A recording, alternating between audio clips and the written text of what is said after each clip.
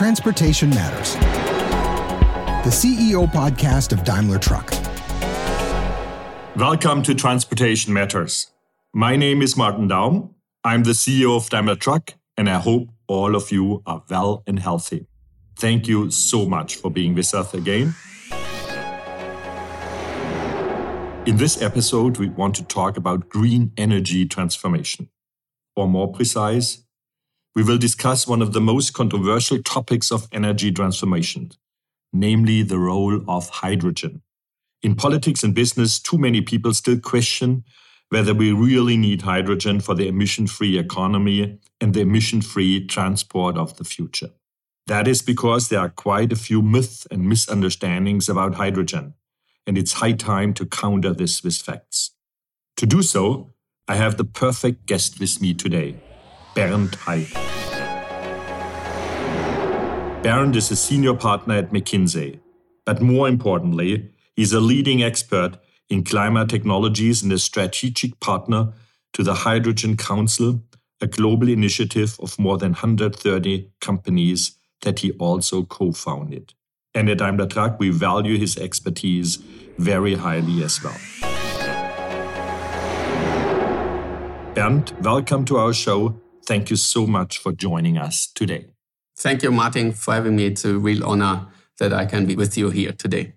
And Bernd, what I'm always fascinated, you had been an outspoken supporter of hydrogen for many, many years. Yeah, I know you as a hydrogen man. But what I never ask you, and therefore I think it's a good question, what led you to hydrogen? Why did you become so excited about hydrogen? And when did that happen? So actually, you have to go back 12 years for the start of hydrogen in my career. And at that time, we did an analysis with players along the industry from oil and gas, auto industry. And what we did is we assessed different technologies and what will be the best technology to decarbonize transportation. And at that time, I had like the moment where I realized that this cannot be one technology alone. We need multiple technologies in a portfolio. They are complementary to really decarbonize. So if you believe in the logic that we are on a pathway toward net zero, we need hydrogen in the mix. And that was an eye-opening moment. And it stayed with me as a hobby in the beginning. So probably 8 out of the 12 years that was swimming against the current.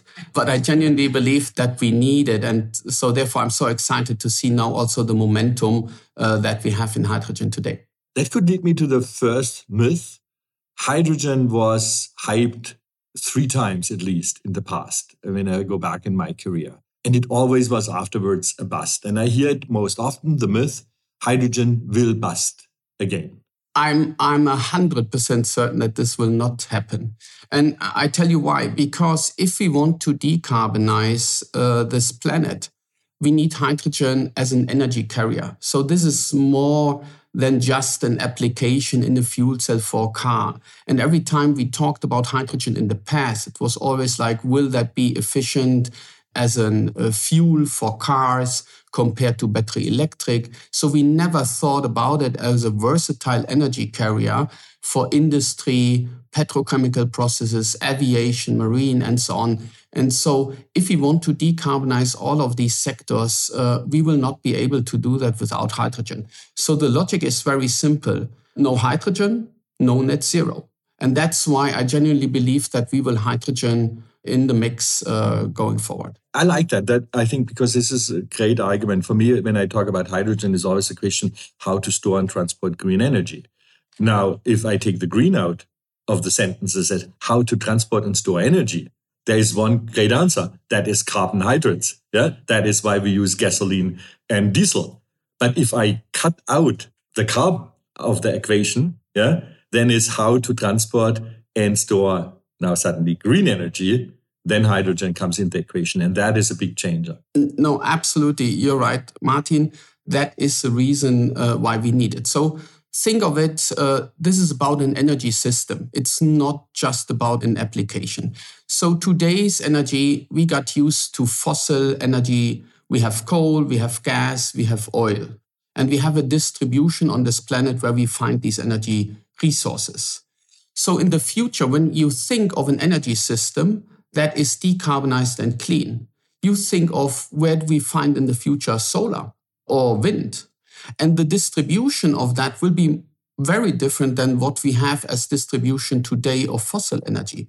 So you will have out of a sudden places like Australia, India, Middle East, of course, is both. Middle East is gifted with fossil, but is also gifted with renewable energy. And then you have North Africa, you have parts of Latin America, think of Chilean wind in Patagonia or sun in Atacama Desert. So the distribution of clean energy in the future is very different than what fossil energy is today. But the large consumers do not change. We still consume a lot of energy in Korea, Japan, China, Europe, North America. So the question is, how do we in the future connect these energy systems? How do we get this clean energy to the consumers? And that is where hydrogen comes in, because we will not be able to do that with an electron. We need a molecule to basically transport this energy. And that's where hydrogen comes in as an energy. Because the molecule can't be carbon. And you basically answered with this the second myth. Because what I hear very often when I talk about hydrogen is like, hydrogen is a champagne of the energy transformation, and champagne should be reserved to the very special occasions like aviation or very, very difficult applications. And your answer would be no, hydrogen is not the champagne of transformation. Potentially, hydrogen is the water of transformation. I think this argument is simply bogus. Yeah, for one reason, we will not regulate where molecules or electrons go. The market will decide upon that. And hydrogen will be needed for a lot of these hard-to-abate sectors. If you think of, we will not be able to fly long haul in an aircraft in the future if we don't use synthetic fuel. And synthetic fuel needs hydrogen as a molecule to produce it. If you think of marine shipping, all these container ships that are in the oceans, they need a decarbonized fuel that can be methanol, can be ammonia. But also for that, hydrogen is a precursor. So rather than thinking we will decide on where this molecule goes, this molecule finds its way to applications where it makes most sense. And heavy-duty transport is one of those. I still would like to come to a world where people think hydrogen is not the champagne, but the water of transportation, because you can say airline or big ships could be still a champagne event. I represent the ordinary people, the ordinary trucker that need water, not champagne, to run their daily business, which leads me to the third myth, and that is hydrogen is far too expensive to use it in something everyday like long-distance trucking. And also that's a myth. And thank you for that comment. So first of all, if you compare different technologies, hydrogen is supposed to be expensive today. But that is because we always compare it at small scale. We take it from places where renewable energy is expensive. Yeah, so we don't take the full advantage of the cost down potential that we have. So therefore, if you think today's hydrogen, if you produce it from renewable energy here in Europe, is somewhere between 5 to 6 euros per kilogram. This is not competitive right now. But we use European renewables. But if you go to places in the future that I mentioned earlier where renewables are cheap, you will be able to bring down the cost of hydrogen production, because the highest cost factor is the input of renewable energy that goes in.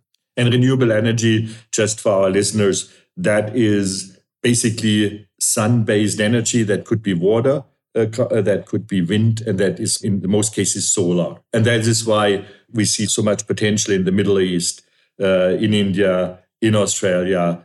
And that is where we get then in the future the hydrogen from. But just today, we don't have this global infrastructure. This is not a market like LNG today. So we will need to build it up. As a rule of thumb, if I would run a large solar park here in Germany, Northern Europe, Northern United States, and compare it with a solar park I run, let's say, in Northern Mexico or in Saudi Arabia, what's the difference, a factor in the cost producing that solar energy? You can roughly say that the efficiency of solar in best places is like 2.5 times better than what we have here in Germany. So therefore, I also believe that we will need to tap into these renewable potentials we will be a net importer of renewable energy here in Europe. Okay, so then it's fair to say if the efficiency is 2.5 times higher, then the costs are 2.5 times lower. That leads us to the fourth myth, and that is hydrogen will fail because its energy efficiency is too low.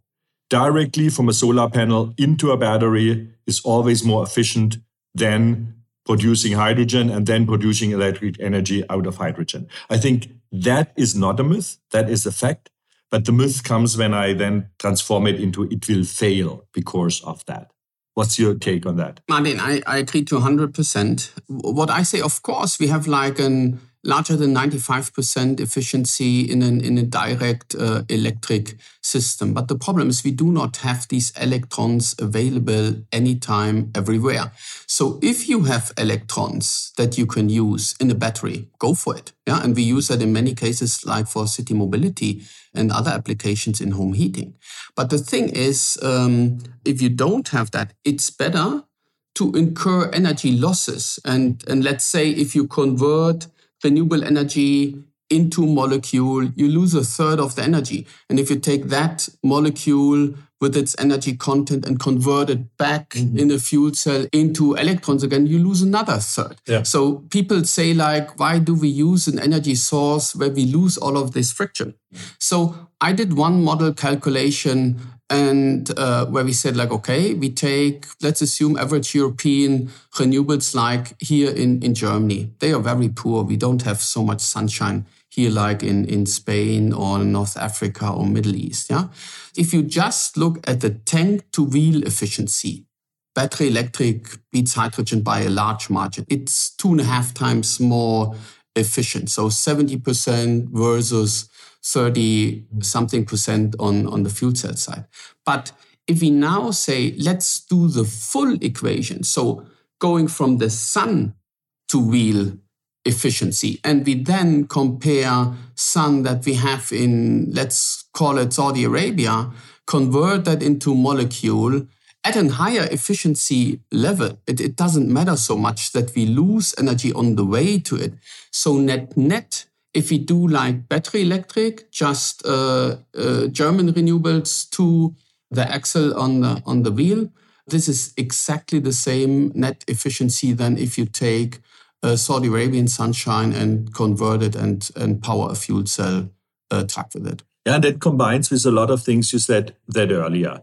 The moment we have to import energy and can't produce it here locally combined, the moment we have to import it, we have to link it to a molecule that is not carbon, so that's hydrogen. The moment I have hydrogen, anytime I transform it, I lose energy. So if I would use a hydrogen in a hydrogen electric plant to create electric current, then to power up my battery, I will lose. Then I better burn the hydrogen directly in the car, or not burn it, but transform it in the car or in the truck, in our sense, to electric energy.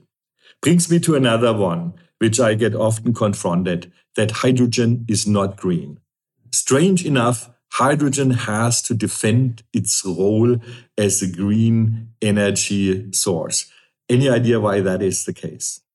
I asked that question myself. I don't have a good answer. It's maybe because we got so comfortable with electrification, and some people see then hydrogen as a competition. I think that's absolutely the wrong way to think about it. It's a complementarity. And to the level of how green or clean the molecule is, let me share a bit of like the color coding of the molecule, which helped in the beginning the industry. So we say green hydrogen when it comes to hydrogen from renewable energy sources, solar, wind, hydro, and others. And that is truly green. Yeah, there is no carbon at all involved in that. Truly green if it's full renewables. If we just plug the electrolyzer to the grid, also that's not green. Yeah. But this is what we call green hydrogen. And then some critics come and say like, hey, there's blue hydrogen and blue is bad, green is good. Yeah, which I think is wrong. So just for context, blue hydrogen is if you take natural gas, you can reform that to hydrogen as well. The disadvantage is this is a CO2 emitting process, so bad. That's gray hydrogen. But we can capture the CO2 and basically use it in chemical processes or store it underground. Okay, for our listeners, there is a process where you transform some carbohydrates into hydrogen. You take the H out of the molecule, but you have then the CO2 left. Exactly. If the CO2 goes into the air, we talk about gray hydrogen, which is bad. If you capture the CO2, then we'd call it blue hydrogen. Absolutely. Because the sky stays blue and the hydrogen, the CO2 is somewhere in a solid form. But the thing is, Martin, we have to think about it is like, how little CO2 do we emit end to end in the process? That's true for batteries. That's true for hydrogen. So you need to think through a process chain from end to end. So literally from the production to you have the molecule. How much CO2 did we emit? And then we go more in a process of like, okay, this is a low carbon production process. And therefore I like the terminology clean much better than green or blue or other colors that we have there, because it really means that we have a low carbon process to produce it. I mean, speaking for Daimler Trucks and speaking for our customers, we are really interested in an absolute CO2-free process. Yeah, for me, the future has to be not CO2 neutral, but CO2 free. Yeah, and therefore it's very important to have, when we use a term, whether it's green hydrogen or clean hydrogen, it always have to be 100% no CO2 into the atmosphere. Because anything else, is for me just a bridging technology. That's, for example, the reason why we at Daimler Trucks are so adamant against natural gas, which has, strange enough, a fairly good environmental image, which in my opinion, I mean, it's just good marketing. I mean, it's about 90% CO2 emissions like diesel, where diesel is the worst. So natural gas with 90% of the emissions are suddenly a great energy carrier. No, it's not even a bridging technology for me. It's a dead end. And therefore hydrogen has to be clean, and we will push everyone who supplies hydrogen for the same. And by the way, on the battery side, I'm pretty adamant similarly, to burn somewhere coal or natural gas to create electric current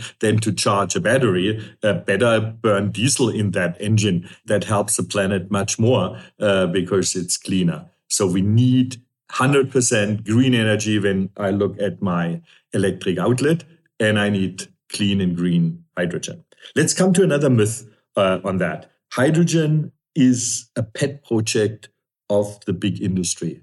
True environmentalists go for something else. I think that's wrong, simply wrong. Because if you look at, yes, of course, you have like a lot of the current CO2 emitters. Think of the whole oil industry from Aramco, Shell, BP, Total, Exxon, working on decarbonized hydrogen, both green and blue.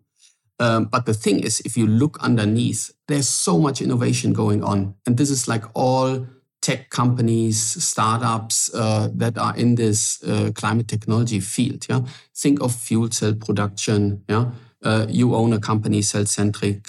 There are others at similar scale. Think of electrolysis. And this is like where the innovation comes from. So it's in the end, I say it's distracting if we say like this is a theme of big oil.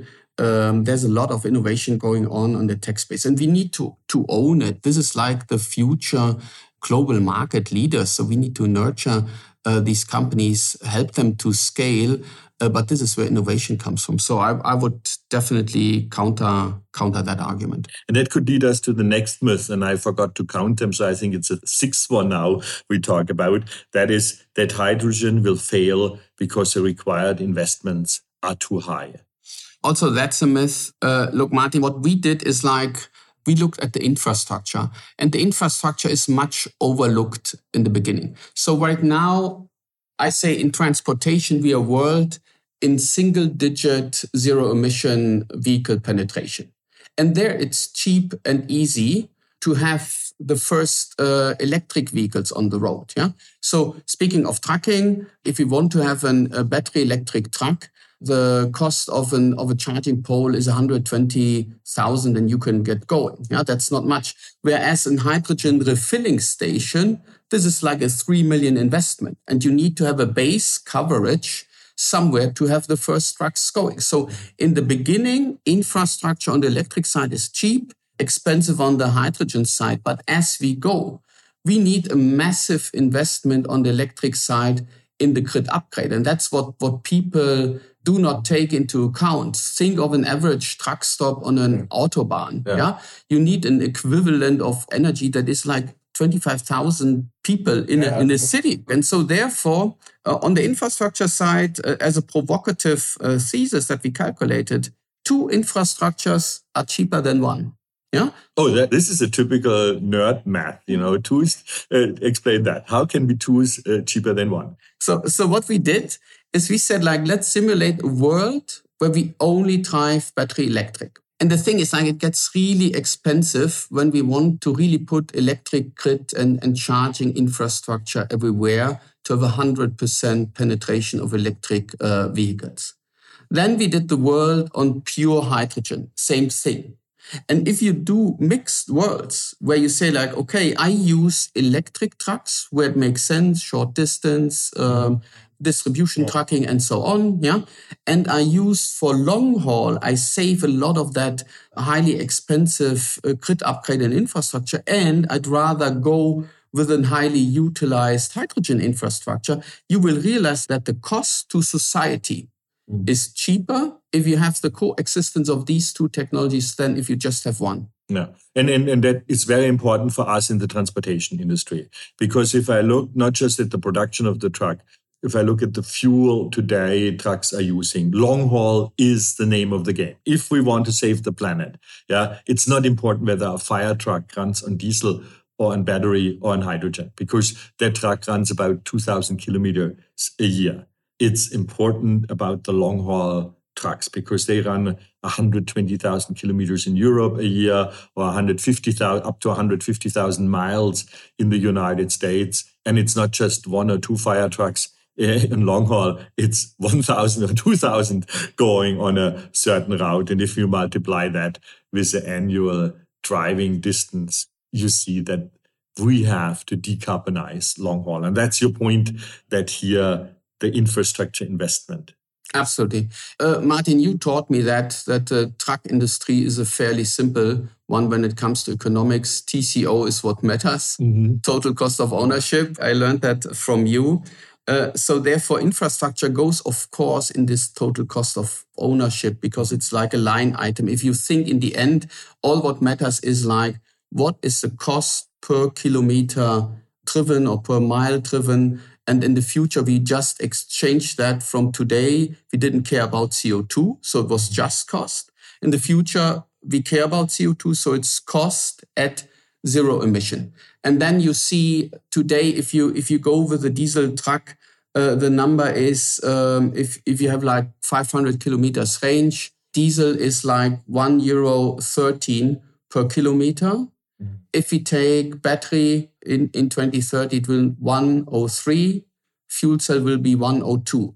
Always total loaded cost in this calculation. And you see that roughly 500 kilometers is that magical break-even point, which supports the argument that you made. The majority is long-haul, heavy-duty trucking. So therefore, as a rule of thumb, you can say everything that's above 500 kilometers, you have a tilting towards hydrogen as an energy carrier, including the infrastructure, being the lower cost, zero emission technology. And if you stay below, it's rather battery electric. There is no clear line divider. There's so many more factors that come into play, but that's a good rule of thumb to go with. If I try to summarize now our discussion for the last half hour, you can say nearly 3 ages, but not ages because it comes in a subsequent of couple of years.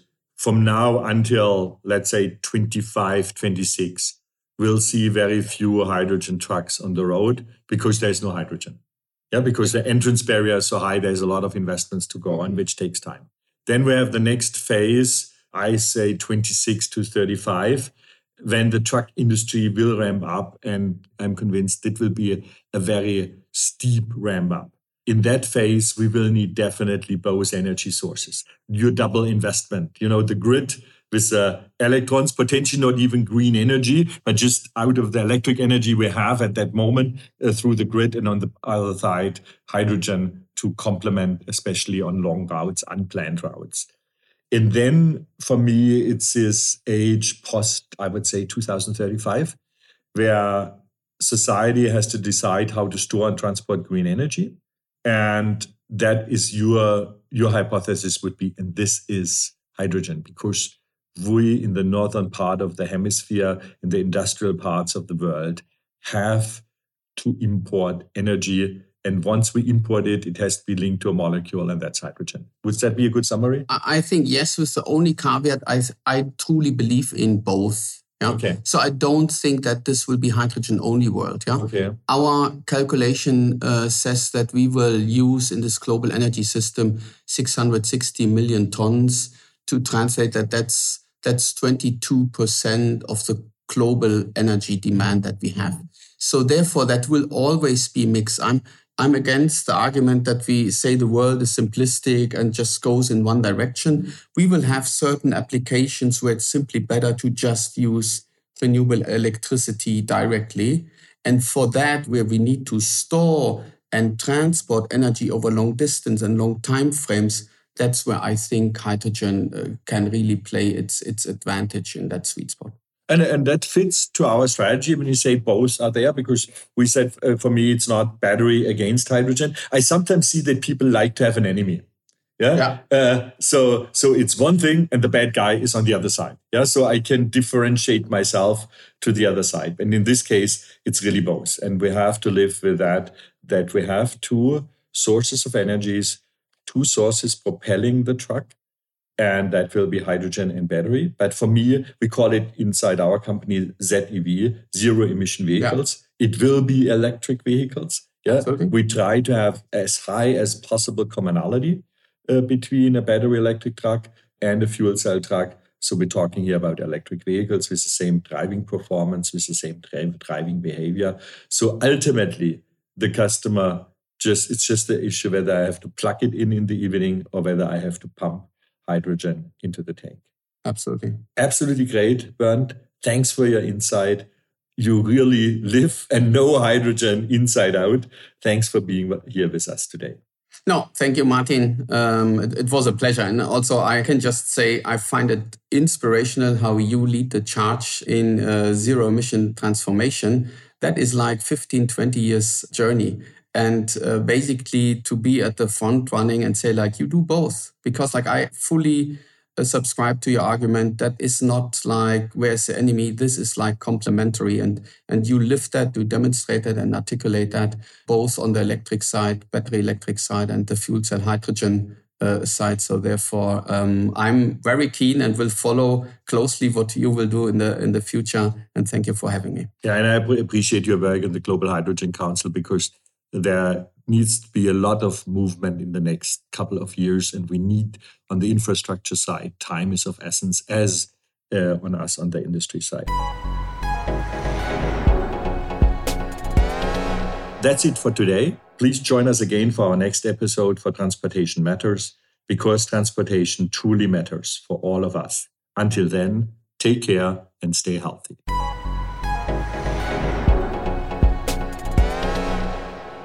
That was Transportation Matters, the CEO podcast of Daimler Truck.